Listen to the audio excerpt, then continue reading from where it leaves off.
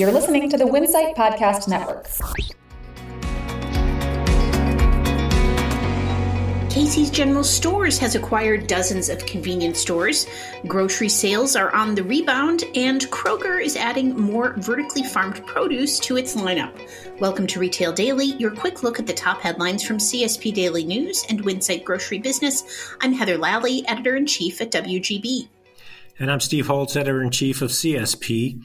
Casey's General Stores has acquired 63 convenience stores from EG America. These stores are located in Kentucky and Tennessee and currently operate under the Minute Mart and Certified Oil banners. EG Group originally acquired the Minute Mart stores from Travel Centers of America in 2018. It acquired 69 Certified Oil C-stores in 2019. Grocery retail sales bounced back in July from a prior month decline. The U.S. Census Bureau said Tuesday that sales at grocery stores climbed 0.8% month to month and 2.3% year over year, reflecting an uptick at all food and beverage stores.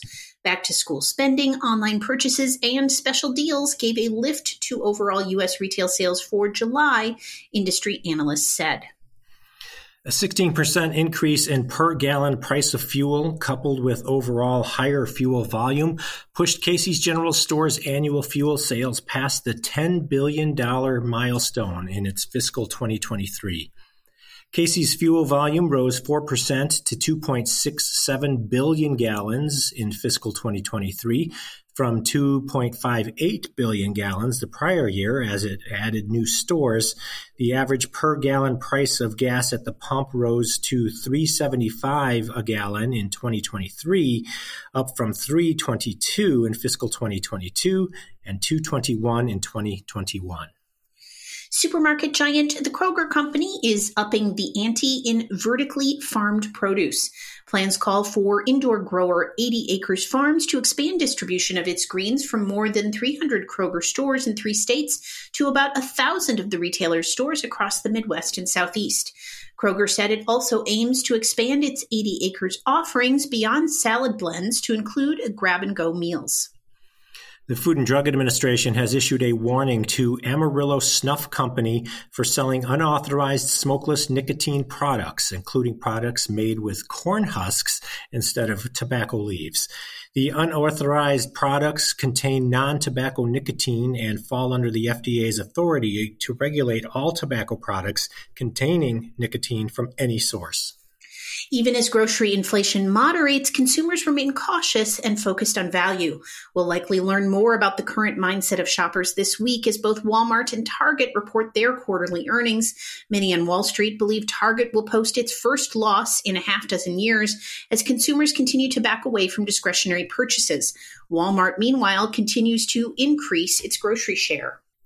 Grocery Outlet, which said it is still on track to open 25 to 28 new stores this year, is continuing to penetrate new markets, including Maryland. This week, Maryland's Baltimore County Councilman Julian Jones posted on Facebook that a new grocery outlet is coming to the Baltimore suburb of Owing Mills. Last year, Grocery Outlet opened its first Maryland store in Hagerstown, marking the extreme value grocer's entrance into its 8th state. And Wawa revealed its fall beverage lineup this week. It includes a pumpkin spice iced macchiato with cold foam, a pumpkin spice latte, and a pumpkin spice cheesecake smoothie. Other seasonal launches from convenience stores include 7-Eleven's pumpkin spice latte and Old Town Fresh's bean to cup pumpkin spice coffee. These chains had some of the earliest debuts in the channel. Watch for more pumpkin spice debuts this month. Trick or treat. And that will do it for today's episode of Retail Daily. Subscribe on Apple Podcasts, Spotify, and more for your daily dose of retail news. For more on these stories, visit CSP Daily News or winsightgrocerybusiness.com. I'm Steve Holtz. And I'm Heather Lally. Have a great day.